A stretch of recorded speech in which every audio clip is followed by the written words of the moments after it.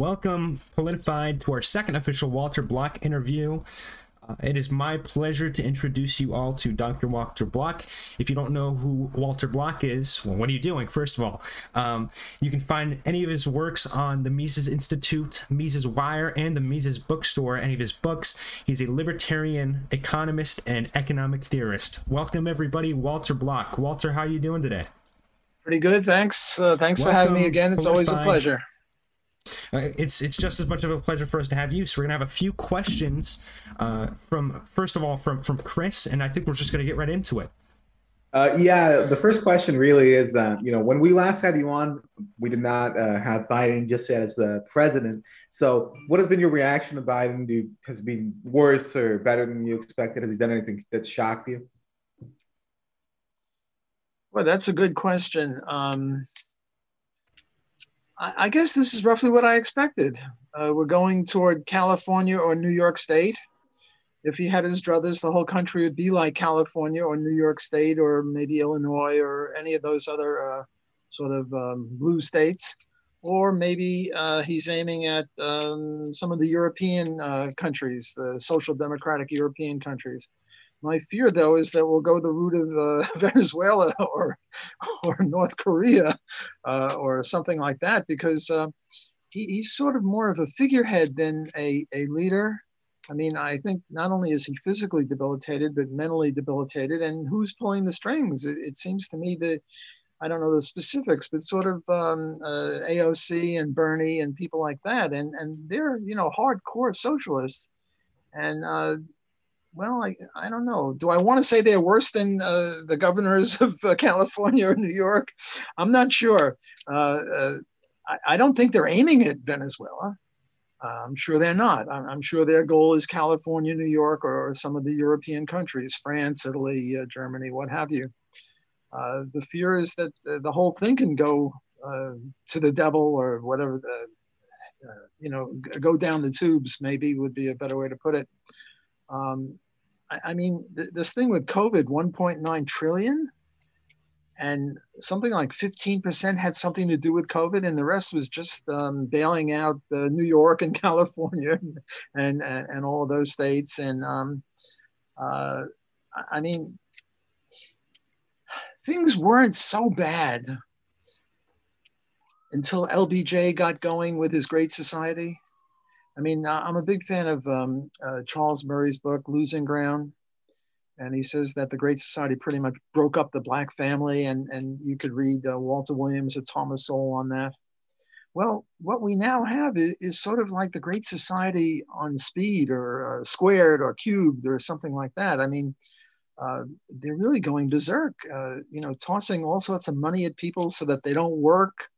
I don't know how you can have much of a recovery if people are being paid more to not work than to work.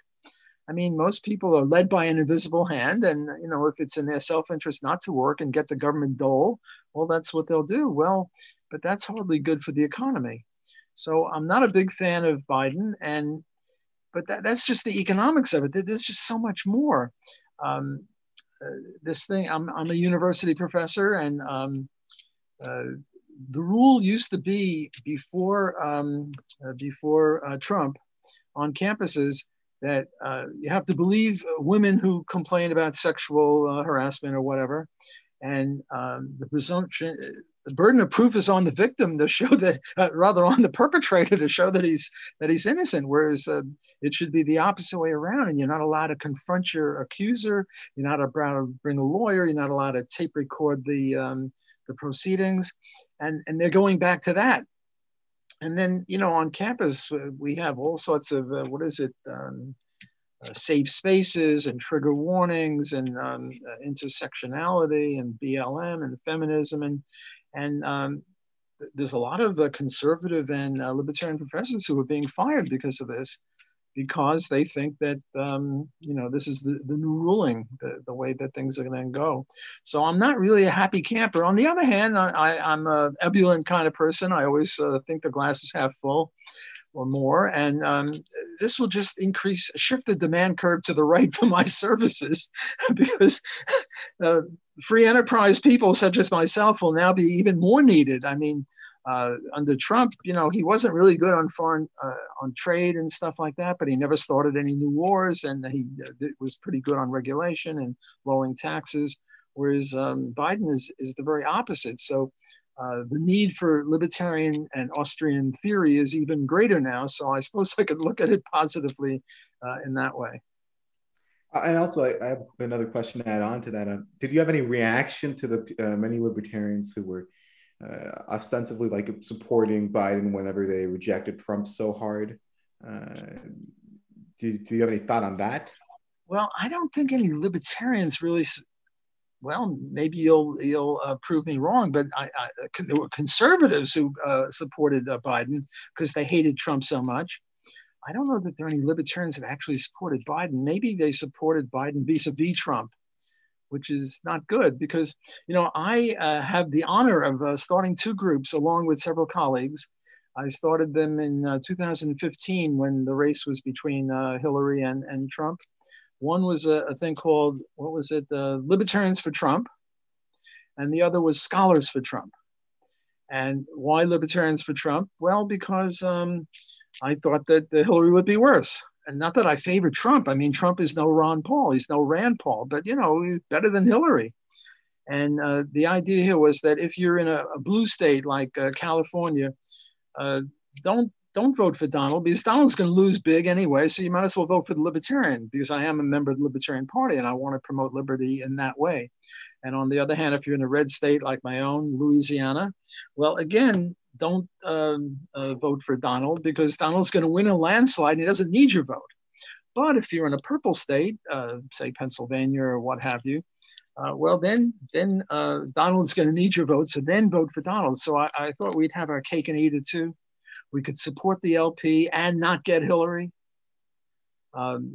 This didn't really work out too well with the two senatorial races from Virginia, where this guy, I forget his name, he knocked out one at Purdue. He knocked out Purdue. He got 2% of the vote, and Purdue got like 49.9% of the vote. And so the Libertarians were spoilers there. So I favor the LP, and the other group was Scholars for Trump. For Libertarians for Trump, we got about 5,000 signatures. Scholars for Trump, the idea was only redneck, idiot morons would vote for Trump. So you had to have a PhD or a medical degree or something like that to be in Scholars for Trump. We got about 150 signatures. So again, I'm not a Trump supporter. I certainly am not, hate Trump or something like that. It's just that I thought Trump was better. I'm sorry? The Never Trumpers? The Never Trumper. I'm not a Never Trumper, but I'm not a real wild-eyed maniac in favor of Trump. I mean, I have my MAGA hat, but you know, if it was Rand Paul versus Trump, there's no question. But if it's Trump versus Biden or Trump versus Hillary, well, then, you know, Trump is the lesser of two evils. And, you know, I get a lot of trouble with a lot of libertarians who say, well, you shouldn't vote. And my answer to that is, well, suppose we were slaves and the master said we could vote for Overseer Goody or Overseer Batty. Overseer Goody will beat us up once a month. Overseer Batty will beat us every day. Well, I'm going to vote for Overseer Goody because he's only going to beat us up once a month. And not that I favor Overseer Goody, it's just vis-a-vis Overseer Batty.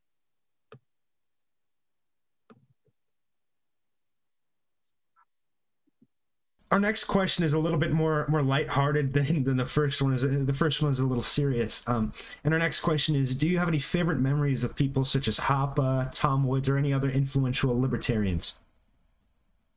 Oh, yeah, well, Chris is a mucho serioso. We got to watch out for him. Well, Hans and Tom are buddies of mine. One of my... I don't know, great fun is I once attended his seminar in Bodrum, Turkey, on the west coast of Turkey, and Hans put on a magnificent show. I'm a big fan of Hans in many ways. I think he is magnificent in his argument from argument or argumentation ethics, which I think is the best, how shall I say it, justification of the non-aggression principle, which is the foundation of libertarianism. So I'm a big fan of his. I'm a big fan of Tom Woods. I mean, Tom Woods, I think, is pretty much the best public speaker in the libertarian movement. He is just magnificent. And his many books, what do you call it? The 1921, what do you call it? Depression, a great book. One of his books I use in my course on economics and religion. The one on, I forget the title, but do Catholics have Church to be and Market? That's it, right? Church and Market. I'm calling it the Christians have to be commies. That was my recollection of the title, but I think you're more accurate there. So I'm a big fan of Tom and Hans, but I don't like to brag, but I'll brag a little. I'm one of the few people alive today who can say that he actually shook the hand of Ludwig von Mises. And I never washed my hands since. It's a little dirty, but if you shake my hand, you'll channel Mises. And also, I was sort of buddies with Hayek. I played chess with him.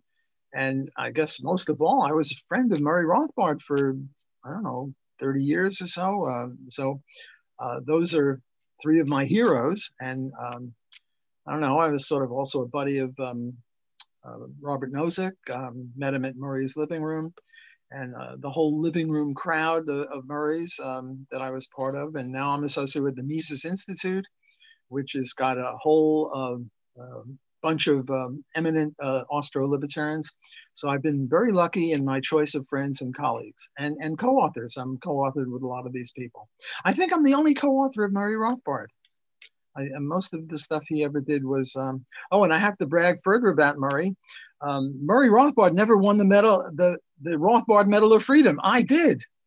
Ha ha. I believe, Ben, you're actually mentioning Robert Nozick. Ben, I believe you had a question on him, right? Yeah, I did. I actually didn't know that you were friends with Robert Nozick, but I was wondering what your thoughts on Anarchy, State, and Utopia. I actually have the book right here. I think it's a very interesting book. Well, it's a magnificent book. I mean, look, he's not an anarchist. I'm an anarchist, so we diverge. But by gum and by golly, that is, I think he was made a full professor at Harvard at age 28, or 27 or 29, which is very, very young to be made a full professor anywhere. And you know, Harvard is one of the most prestigious schools on the planet. He is just a riveting personality, brilliant, brilliant man. My favorite quote from his short quote, it goes something like, what is it? Chris, you'll help me with the exact quote.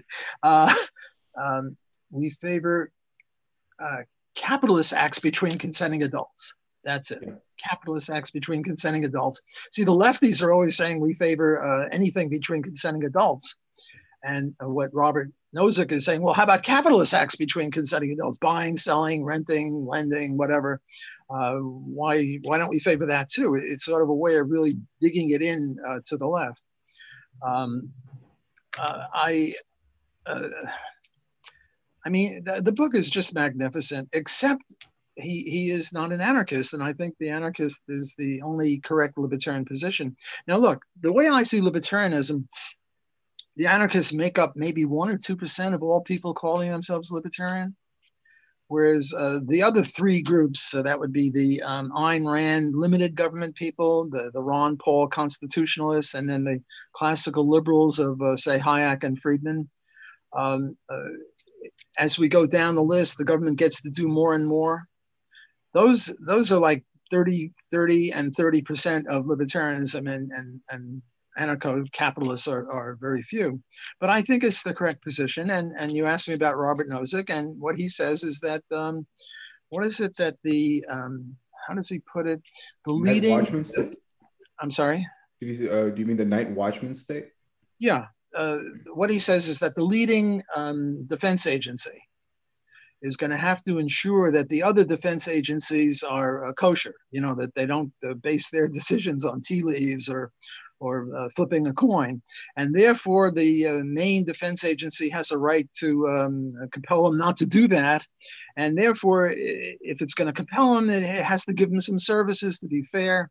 And that's how, what he says is that through a pure market process, if ever we had an anarcho-capitalist society, it would coalesce into a government.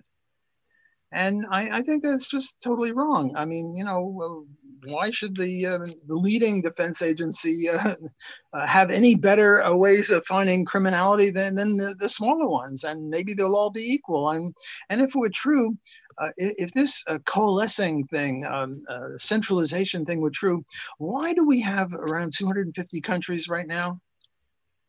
Why don't we have 2 or 3? Oceania, you know, that triumph. I mean, the number of countries has been remarkably stable for the last 200, 300, 400 years. So if there were any of this centralizing tendency that Robert Nozick sees for defense agencies, if we can extrapolate it to countries, we would see fewer and fewer countries until we'd have one world government. Because that's what he really wants in the United States, one US government. I mean, you can have 50 states, but they're a subsidiary to the central government. So I think Nozick is out to lunch on that. Another problem that I have with Nozick is he once attacked Austrian economics. This was not in his book, but it was in a journal article. And what he said is, look, he wasn't an Austrian, he wasn't even an economist, but boy, oh boy, was he a brilliant economist, even though he wasn't a credentialed economist. And what he said was, look, you Austrians, you believe in 2 things, and the 2 things are incompatible. On the one hand, you believe in the supply curve. Well, yeah, we believe in the supply curve, supply of shoes, supply of wheat, supply of copper, whatever. And the whole definition of a supply curve has got homogeneous elements in it. Because if the copper is different, there are 2 different kinds of copper, then you have 2 supply curves. If you have one supply curve, it's got to be the same quality of steel, unless maybe the quality of steel didn't matter and you could put them all together. I mean, we do have a supply curve of cars, and cars are not homogeneous, they are heterogeneous, but for certain purposes, you can count them as homogeneous. The point is that if you put them in a supply curve, and we believe in supply curves, well, they have to be homogeneous in some way. On the other hand, you're against indifference. And that's true. We are also against indifference because we think that because you can't demonstrate indifference. Chris, you have a nice checked shirt. You bought that shirt for $20. This shows to me as an economist that you valued that shirt at more than $20 when you bought it. So ex ante, you made a profit off of it. And I sold you that shirt. I'm the shirt salesman, and I have 300 of them, and I value them at $1 each. So I made a $19 profit off of you. We exploited each other. Well, actually, we profited off of each other, of course. The Marxists would say there's mutual exploitation. Boy, aren't they silly. So, but how do you ever demonstrate indifference? Not through human action. Mises would say. I mean, his whole book was predicated on human action. So you can't have indifference. On the other hand, the word indifference is a perfectly good word in the English language. I think one of you was drinking something, maybe a Coca-Cola or something. There you go, a can of something. Well, when you bought that can, there were probably 50 of them on the shelf in the store. And I'm happy to say that before you engaged in action, you were indifferent. You didn't care which can, they were all homogeneous. You just grabbed one. But you're a lazy so-and-so, so you grab the one that was most convenient because you don't want to hassle and go around and get one in the back, right? Or if they're piled up, you're not going to take one from the bottom and topple them all over. So you took one from the top in the front because you're lazy. So the point is, my point in criticizing Nozick is, yes, there is indifference before human action, but when human action occurs, there's no more indifference. So sure, you can have a supply curve and you can attack indifference. We attack indifference curves because, we think that indifference can't reveal human action or preference. So we Austrians are big into preference and human action, and that's incompatible with indifference. So that's my way of reconciling. And I wrote an article criticizing Robert Nozick. Now it's interesting that Hans attacked me And he and I got it on in different scripts. We had a back and forth a little bit, but very friendly. I mean, we're good buddies.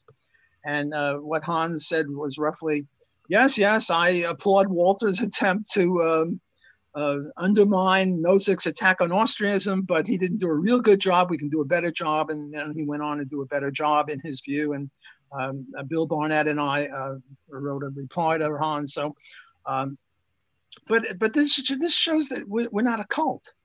I mean, if you're in the Ayn Rand cult, you don't find two lieutenants of Randianism. And I don't know if I'm applauding myself too much to say I'm a lieutenant in the Austrian movement. I think that's okay, and certainly Hans is. So we disagreed. So big deal. You know, I once co-authored an article with David Gordon, and I forget what it was, but we disagreed on something and we were co-authors. So we had a little footnote saying, well, you know, David says this, Walter says that, you know, so we're allowed to disagree. Whereas a lot of people like James Buchanan think that Austrianism is a cult. And my PhD advisor, mentor, Gary Becker, once called Austrianism a cult. We're not a cult. We can disagree with each other. Yeah, I certainly think that Nozick's arguments are much better than Randian arguments for a monarchist state. But yeah, I've definitely seen a couple different responses to it, like Murray Rothbard and even David Friedman did a speech on it. And so speaking of David Friedman, what are your thoughts on non-Austrian utilitarian anarcho-capitalists like David Friedman? Well, you know, David and his father are great libertarians. You know, I sometimes people ask me, how do you promote libertarianism? What's the best way to promote libertarianism? And my answer is, well, let's look at the three people who've had more success in promoting libertarianism than any other three people. And the three people would obviously be Ayn Rand for my generation, Ron Paul for your generation, and Milton Friedman in third place. Now, I don't think Milton Friedman was a better libertarian or a better economist than Murray Rothbard or Ludwig von Mises. It's just that he had a bigger megaphone. Mm-hmm. So he converted more people. But what I get from them, they were very different people. I mean, Ron Paul is a sweetie pie. I mean, he just sort of exudes goodness. It sort of comes off of him like an aura. And if you called Ayn Rand a sweetie pie, she'd smack you in the face. You know, she was not a sweetie pie. I mean, she was delightful. And by the way, I'm very grateful to her for converting me to libertarianism. I was a pinko socialist along with my high school buddy, Bernie Sanders. But getting back to the question, I'm a professor. I'm never supposed to answer a question directly. I have to go off here and there. So I was asked about David Friedman, and now I'm bringing in Milton Friedman, and they are both neoclassical economists, right-wing neoclassical economists. Of course, you know, Milton Friedman once said, we're all Keynesians now. That's something that you're not going to hear from anyone at the Mises Institute. I'll tell you that. David Friedman is an anarchist.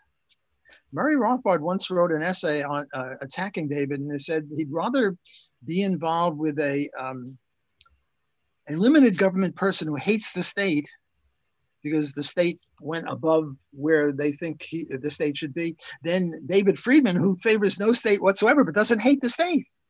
David Friedman has no visceral hatred for the state. He just sort of thinks, well, you know, the state's inefficient and the market would be more efficient, but if it was the other way around, he'd favor statism. Whereas people, so David Friedman is I think a good economist, but he's a what do you call it? A neoclassical. Like take antitrust. David Friedman and Milton Friedman all agree that there is such a thing as market failure. Monopoly, externalities, public goods, this, that, and the other. They just think that the government failure is even worse. Whereas the Austrians say that there ain't no such thing as market failure. So I applaud David Friedman. I think he's a very articulate guy, very well spoken, a good libertarian, maybe not for the right reasons. He's more of a utilitarian than he is a deontologist. I once asked Milton Friedman, from whence does your passion for justice spring? And he said, I hate that expression. I have no passion for justice. Justice is monstrous. We shouldn't think about justice because people start fighting because they disagree on justice. You're not going to hear Murray Rothbard say anything like that. I mean, Murray Rothbard, his middle name was Justice. Well, it was Newton, but I'm renaming him. Justice was really his middle name. I'm sure he wouldn't object to me saying something like that. I once... David Friedman also has an attack on the non-aggression principle. In his chapter 43 of his book, Machinery of Freedom, he starts in with this analysis that, what is it? If I shine a flashlight into your house, or rather, I just light up a cigarette in my house, and there's a light that you can see because I drew the curtains. Well, that's not a rights violation. But how about if I get a bigger and bigger flashlight and I shine it on your house, and eventually the flashlight is so powerful that it sets a fire? And therefore, the non-aggression principle is wrong. And I don't know how he gets that, but in any case, I wrote a nice article. I think it was the Journal of Libertarian Studies, and I sent it to him. And I said, David, I'm attacking you. How about writing a reply? And we'll get it on, not physically, but let's debate about this stuff. And he declined to do that. So I guess he's too busy with other things that he thinks is more important. So I give David Friedman an A-, anarcho-capitalist, a very free market economist, a libertarian, even though a utilitarian, like Hayek, and like Mises. Not a deontological one like Murray Rothbard, but A- is pretty good mark. Yeah, what he told me is that he's sort of a deontologist, but he doesn't know how to justify his ethics. So he kind of goes to utilitarianism. Well, he's one of the most bitter critics of Hans Hoppe's argument from argument.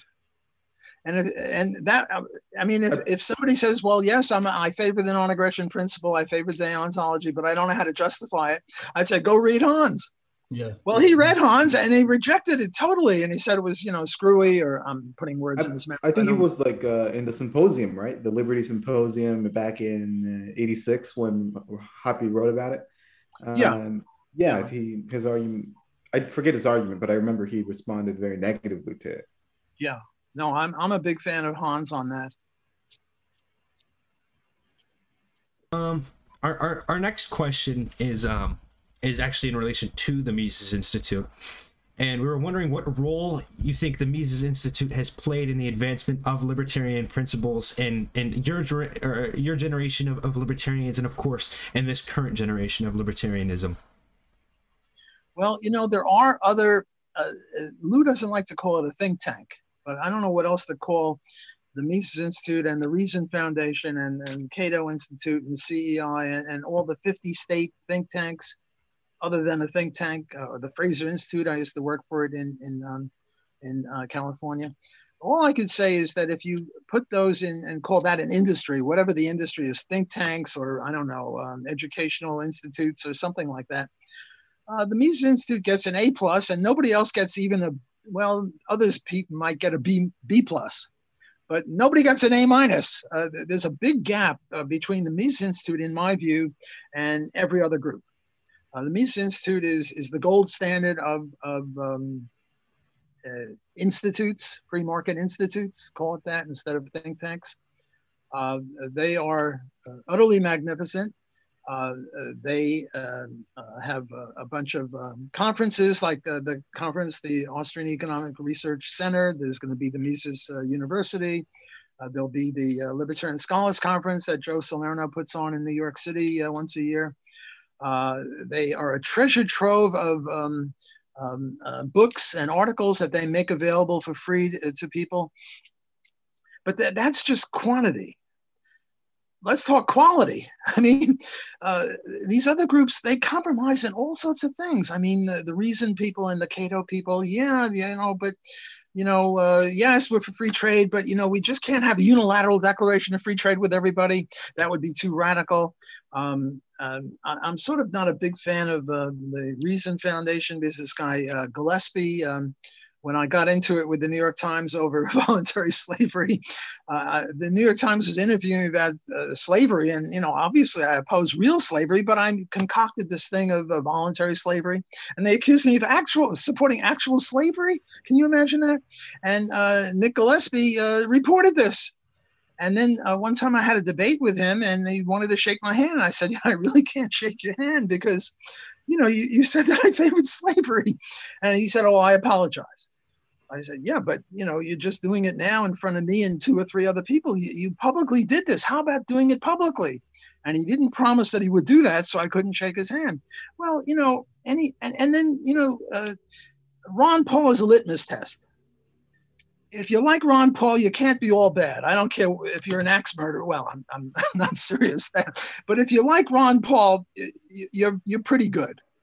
And if you don't like Ron Paul, it's a litmus test. You could probably come up with exceptions, but by gum and by golly, Ron Paul he's not a doctor. He's a saint.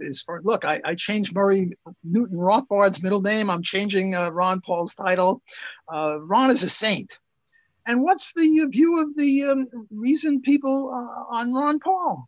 Negative. Come on. I mean, that's crazy. And the Cato people. Yeah. Well, you don't have to ask what the view of the Mises people is on Ron Paul. It's very, very positive. So these are reasons why I would favor the Mises Institute vis-a-vis any of these other groups. Now, there are state groups, like we have one in Louisiana, the Pelican Institute, and it's a fine group, and they don't really get involved in these internecine warfare things. So I might give them an A- or something, but they're much smaller and mainly focused on Louisiana or Arkansas interests, things like that. Yeah, and I'm pretty sure Reason also wrote a couple articles about Murray Rothbard and Hoppe being alt-right. But either way, moving on to the next one, which kind of relates to this. What are your thoughts kind of on the division that a lot of left libertarians often make on with the Mises Institute, calling them racist or fascist or even doing the same to Hoppe and Rothbard, all the BS essentially? Well, I just wanted to mention one more thing that I thought about on the previous question, and then I'll get to that. And that is, what about the Libertarian Party? Well, I've been in the Libertarian Party since before it started nationally. I ran for office in 1969 for the New York State Assembly. My motto was disassemble the assembly, get rid of the assembly. What's the Libertarian Party view on Ron Paul? Well, they start making gratuitous attacks on Ron Paul. That's not good. So, okay, now let's get, the Mises Institute is supposedly anti-Semitic and anti-women and anti-Black and anti-this and anti-whatever. They're not exactly politically correct, and I'm not exactly politically correct either. But this whole thing, take the anti-Semitism thing. Who is the Mises Institute named after? Mises. Guess what religion Mises was? Jewish. If the Mises Institute, look, I'm changing everyone's name, so I'm going to now change the Mises Institute, and I'm going to call it the Mises Rothbard Institute. Well, what religion was Murray? Jewish. I'm Jewish. I'm associated with the Mises Institute. David Gordon is Jewish. There must be 4 or 5 other people in the top 15. Maybe 1/3 of all the people involved in the Mises Institute are Jews. Now, look. Now they're supposed to be that's crazy anti-Semitism.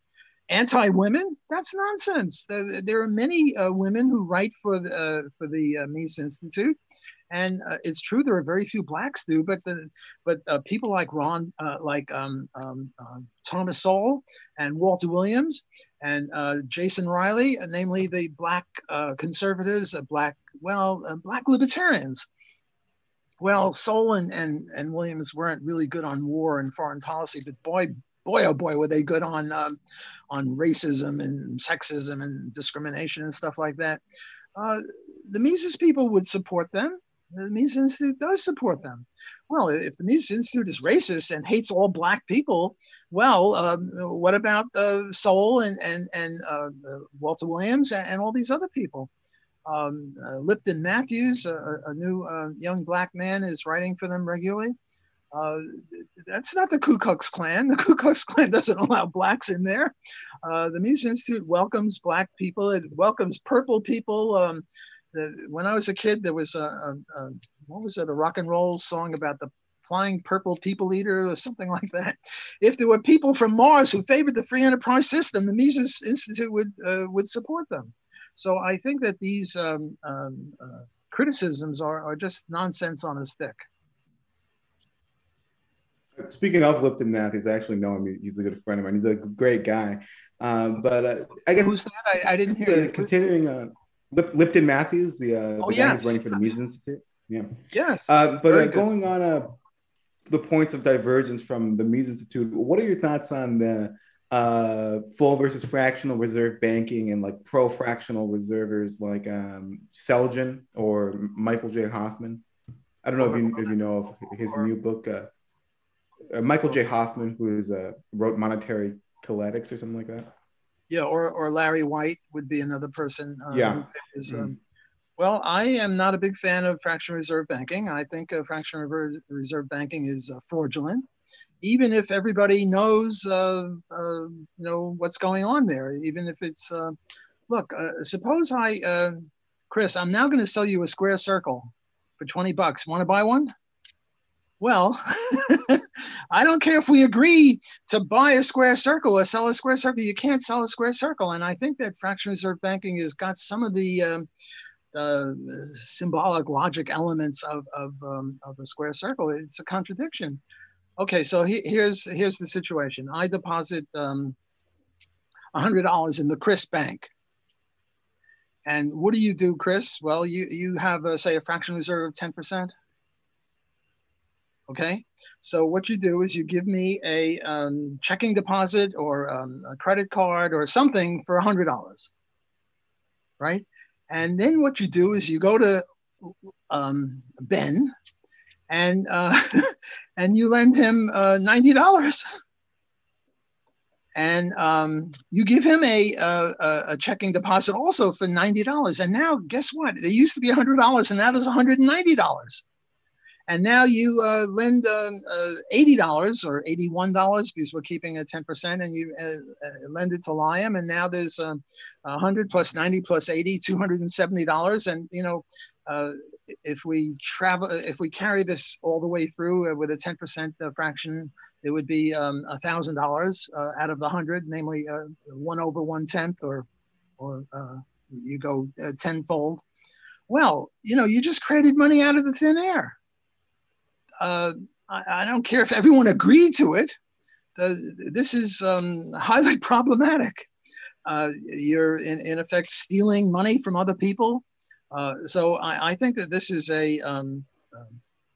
incompatible with libertarianism. And I think that if we had a libertarian government, or if we had anarcho-capitalists of the Rothbardian variety, it would be prohibited. Just like fraud is prohibited. This is fraudulent. You're not supposed to be creating money out of thin air. And that's what the fractional reserve banking does. So I oppose it. And that would be just on deontological grounds. On economic grounds, it creates the business cycle. It lowers the rate of interest. It creates inflation, or it is inflation. Rather, I misspoke. It is inflationary, and it creates the business cycle. It creates a boom, and then you got to have a bust when you have a boom. So I oppose fractional reserve banking. I think Larry White and George Selgin are splendid economists and very, very good libertarians, but we disagree on this one issue. All right, I have another question, or actually two questions, but I'll start with the first one. What are some of your disagreements with Rothbard, and what were some of his reactions to your disagreements? Murray is a sweetie pie. A lot of people say that Murray broke from them. Murray didn't break from anyone. They broke from Murray. I'm not going to get into the specifics, but I disagree with Murray on 4 or 5 things, and Murray never came within a million miles of breaking with me. He was very tolerant of me. He would disagree with me a little bit, and we would argue about it. But he did. Murray was much more argumentative in writing than in person. When you were in person with him, it was a sort of a party thing, and his main thing was laughing and having fun. So we never really got into it much, but a little bit, and Murray would do a little bit. For example, voluntary slavery. I think that voluntary slavery is justified. The example I sometimes use, God forbid my son has a horrible disease, and it'll cost $25 million to cure him, and I don't have anything like $25 million. And Ben, you've long wanted me to be a slave of yours. I come to your plantation, I pick cotton, I give you economics lessons, and if you don't like the cut of my jib, you can whip me or kill me. So we make a deal. Give me $25 million, and I turn the $25 million over to my son's doctors, and I save his life.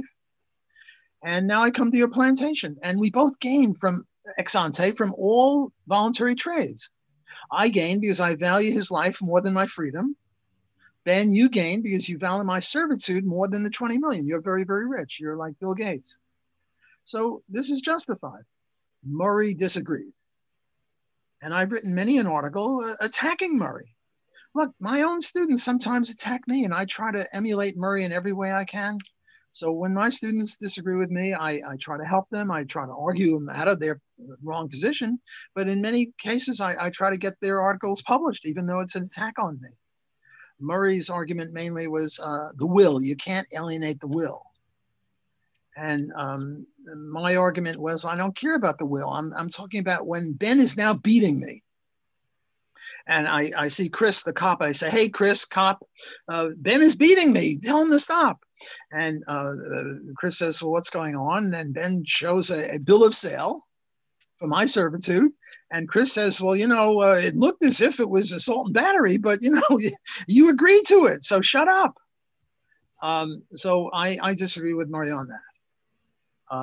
There are other things I disagreed with him on. Immigration was another one I disagreed with him. Well, actually, Murray changed his views on that. Initially, Murray had this view of open borders. That's my view, open borders. And then later, under the influence of Hans, he changed his mind. I believe in open borders because my argument is, look, suppose somebody comes in a helicopter from Mars or from Africa or God knows where, and he lands in the middle of the Rocky Mountains in Wyoming. And by the way, the mountaintop in Wyoming has never been touched by human feet or human hands. It's virgin territory. And this guy from Mars or Africa or Asia or God knows where he's from, Mexico for all I know, he starts planting a crop and, doing this and that. And now along somebody comes from ICE, the people in charge of the border. And they say, show me your papers. And says, papers? I don't have any papers. Well, then they're going to kick him out. Well, what libertarian law did he violate? He's just homesteading virgin territory. And you're going to kick him out? Now, Hans starts saying, well, the U.S. government really owns that stuff. And I'm saying, Hans, come on, you're an anarcho-capitalist. What's this government crap? And in any case, this is virgin territory. He's and Hans has been brilliant, magnificent on Lockean and Rothbardian homesteading theory. So, what law did he violate? Now, I also have this other view that utilitarianism. Do we really want 1 trillion Martians to come to the country? No, we really don't want them, even if they're nice guys, because they'll vote the Martian way or whatever way the Martians vote. So how are we going to keep them out? Compatible with libertarian theory. Well, there's one way we could, namely go and homestead every square inch of the United States. Now, it's true there's some submarginal land out there, like that stuff in the middle of Wyoming in the Rockies. It's submarginal. Nobody wants it. It's not really usable yet with our present technology. But if you're worried about people coming in, go homestead it. And then they can't come in. Then they're trespassing. But you have to homestead every square inch, and not only of land, but also water. Homestead the Mississippi River, homestead Lake Pontchartrain, homestead Lake Superior. homestead the Finger Lakes in New York State. And then when every square inch is homesteaded, then and only then can we keep everyone out unless they're invited in. So those would be two areas where I disagree with Murray. Another one is on Israel. Murray was not a big fan of Israel. I'm a big fan of Israel. The issue is, well, did the Israelis steal Palestinian lands? And Murray goes back, I don't know, to 1870 or so. And he finds that, well, the Palestinians were there then, and the Jews took it over. And my co-authors and I go back 2,000 years, and we say there weren't any Palestinians there.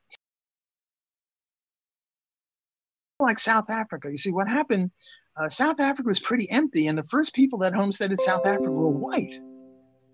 And then they had a good economy, and then the black people came in to work for the whites and the Israelis. There weren't that many Palestinians around, but the Jews had a good economy, and they were prosperous, and Palestinians came in and worked for them. So that would be a third area where I disagree. A fourth area, and here I disagree with not only Murray, but also with Ron. But again, you know, I'm friends with Ron. I was friends for many years with Murray. You know, just because you disagree doesn't mean you can't be friends. The fourth area is abortion. And what's going on in abortion? Well, you know, Ron Paul is pro-life. Murray Rothbard is pro-choice. You can't get too further apart from that. They're 180 degrees apart on that. And I have actually two books coming out on this issue where I think I am correct and both of them are wrong. And my view on this is evictionism. You see, the pro-life people say you can't evict. Evict means take the fetus out of the woman's stomach. And you certainly can't kill.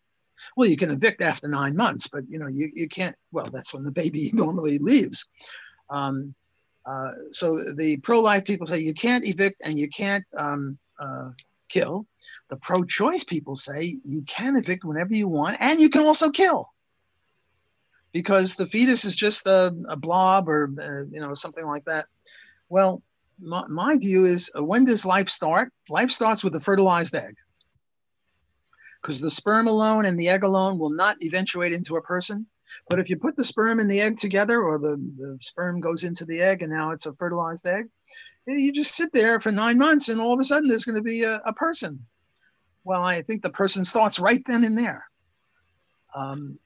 You know, in the Jewish tradition, you know when human life begins? When the baby graduates medical school? That's supposed to be a joke, not very funny, but actually it's when the heart beats. And some people say that's when human life starts. Well, I don't believe in that. I mean, people's heart stops every once in a while. They get a heart attack and their heart isn't beating. So they're not human? No, they're human. You don't need a heartbeat. You're human when you have the DNA of human beings, and fertilized egg has got all the DNA it needs. So it's a human being. So now, how do we get into evictionism? Means that you have a right to evict, but not to kill. Well, of course not to kill, because it's a human being. You're not allowed to kill innocent human beings. But it's a trespasser. The baby is a trespasser. I mean, take the case of rape. It's easy to see trespass there. Woman is walking down the street. She gets grabbed. She gets impregnated. And now there's this person growing inside of her. Well, if that's not a trespasser, I don't know what a trespasser is. Well, what do you have a right to do if Liam comes into my house and he sits there? Well, he's innocent. I don't have a right to shoot him, but I have a right to evict him. Well, there's this person growing inside the woman, and she owns her body. She homesteaded it long before the baby. The baby is 3 months old, and she's 25 years old. She beat him to her body. She owns that body. She has a right to say who stays inside her body and who doesn't. Now, you might say, well, what about ordinary intercourse? Because there aren't that many babies who eventuate from rape. Well, even in ordinary intercourse, you know, the idea is that the mother invited the baby in.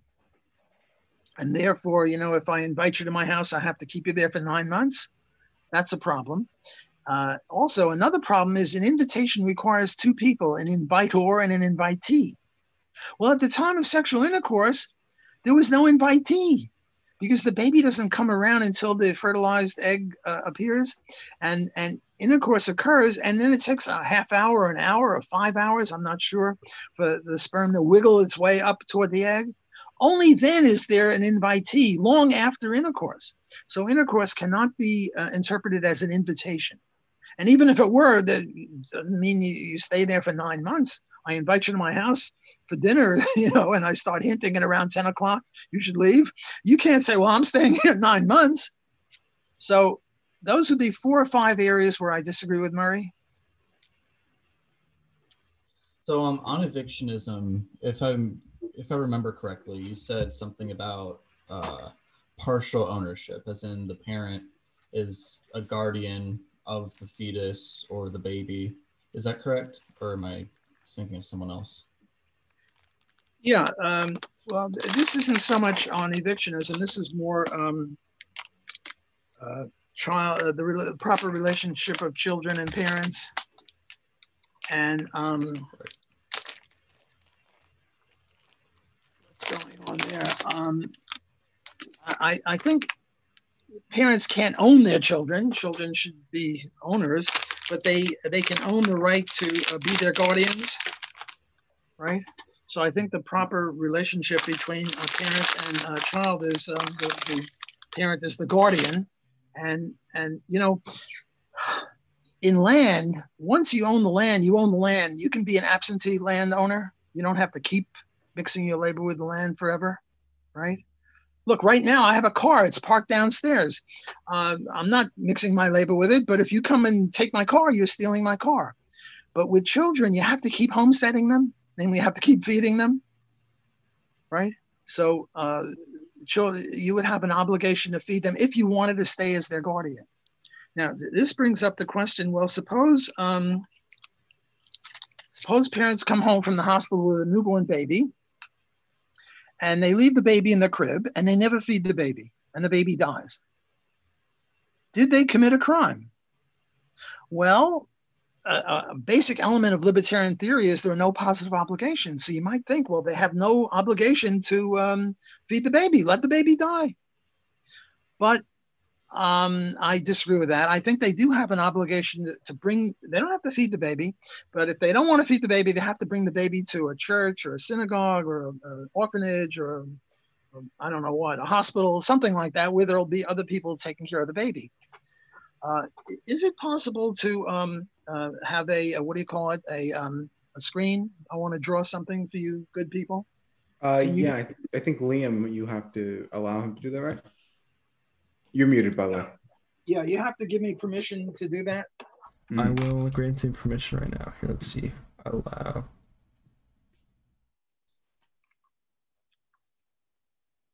I believe you should be able to now. I will also. You can I don't see. You have to share your screen. You share your screen, and it How lets do you. I? Let me see if I can share my screen. There it goes. Okay, I got share screen. Host disabled participant screen sharing. So you have to allow me. Right now, you're not allowing me to do it. Oh, there you go. You guys have to do something. Have you done it? Yeah, I think you did. Okay. Now, here's the question. Here is a bagel or a donut. And here's area A, and here's area B, and here's area C. Do I have a right to homestead land in this proportion? Just the bagel, leaving open the hole in the middle or 1 square mile in the middle? And the answer forthcoming from me is no. I don't have a right to homestead in that way. Why not? Because then I'll be controlling, and this is before there are tunnels and there are no bridges and there are no helicopters, nothing, right? You with me? Yeah. I don't have a right to homestead in the format of the bagel, because then I would be controlling area A without ever having homesteaded it. And, just as, what is it? Nature abhors a vacuum. Libertarianism abhors unowned land. Our ultimate goal is every square inch should be owned by somebody. We don't want to have the tragedy of the commons. We don't want to have, God forbid, government ownership of land. We got to privatize it. My motto is, If it moves, privatize it. If it doesn't move, privatize it. Since everything either moves or doesn't move, you privatize everything. So we got to privatize A. But this guy, this rascal B, won't let people in. So he is precluding or forestalling, right? He is guilty of a crime by doing that. He's got to allow people to have a little path through here and maybe through here also, and wherever anyone wants to get. He's got to allow, if he wants, he should homestead A, and then there'll be no problem. And if he doesn't homestead A, he's got to allow other people in, and they got to get in and out. They just can't get in, and he traps them in there, and he can't preclude them from getting out. So he is precluding or forestalling them. Now let's get back to that baby in the crib. What are those parents doing? They are precluding other people from homesteading that kid. Other people want to go and take care of that kid. Other people want to be the guardian of that kid. Other people want to adopt that kid. So when I tell those parents, you're committing murder by keeping that kid in I think I'm finished with oh yeah. this. So now I see you guys again. What those parents are guilty of doing is something akin to what the bagel guy is doing or the donut guy is doing, namely precluding other people from something that they no longer own. Because now look, you can't own the baby, but you can own the guardianship rights to the baby. And the only way to own the guardianship rights to the baby is to feed the baby. And if you stop feeding the baby, you're no longer the guardian. Guardian is an honorific. You have to keep earning it, not like land where you can be the absentee guardian or the car or something like that. So that would be my analysis of that objection to libertarianism. People would say, well, you don't favor, you don't adhere to positive obligations, and now we'll have a starving baby. That would be an embarrassment. So I had to concoct a bagel to answer that question when I was doing my work on abortion. And by the way, I'm coming out with 2 different books on abortion. One, all previous, I must have written maybe 15 articles attacking everybody who disagreed with me. And a lot of people disagree with me, including Murray. And I attacked Murray on this, and several other people, maybe 15 other people. So each book has got maybe 15 criticisms of me against people who disagreed with me, because I think this is the correct libertarian view, and pro-life and pro-choice are just wrong. So what my thoughts on the whole thing with the donut and relationship to evictionism, and then with the children, like you said, if you're preventing a child, let's say a 5-year-old child, from getting food and not giving them shelter, and they die, as a result, you're precluding them from someone else's ownership, and in the sense of them stepping in and being a moral actor and a guardian for them. So what I was wondering is what the difference with evictionism would be, because the way I would see it is that if the child has a positive obligation for food and for shelter, then as a fetus, the only way for them to get food and shelter would be in the womb, unless you have, some sort of external womb, some sort of artificial womb, or, some sort of womb transferal, which, obviously that's outside of our realm of possibility right now. But if you did have that, I would say that you definitely can utilize that, and there's nothing wrong with that inherently. But what would the difference in that case be? Are you daring to disagree with me? I hate you. You're evil. You're a monster. I refuse to speak to you. No, I'm kidding. I'm kidding. If I were a Randian, I would do that. They're yeah. I know a lot of Randians, and we run across a couple Randians. We know the struggle. They're weird people. No, I'm just being silly when I say I hate you for disagreeing with me. I encourage disagreement. That's the way we get to the truth. I'm a big fan of John Stuart Mill, who said if you only know your own side of the issue, you don't even know your own side, because your own side is defined in tandem with the other side. And if you're totally ignorant of what the other guy is saying, you don't really even know what your own view is. But I don't see the objection, Ben, to evictionism. What I'm saying is that the baby is a trespasser, That is, the unwanted baby is a trespasser. Take the case of rape. It's easy to see that that baby is an innocent trespasser, but a trespasser. And we libertarians, we think that you have a right to remove trespassers from your property. And this isn't just property like your house or your car or your boat. This is your body. And there's somebody growing inside of you. Well, if you can't evict that person, the whole idea of private property rights goes out the window. So I'm not sure where you and I diverge on evictionism, Ben.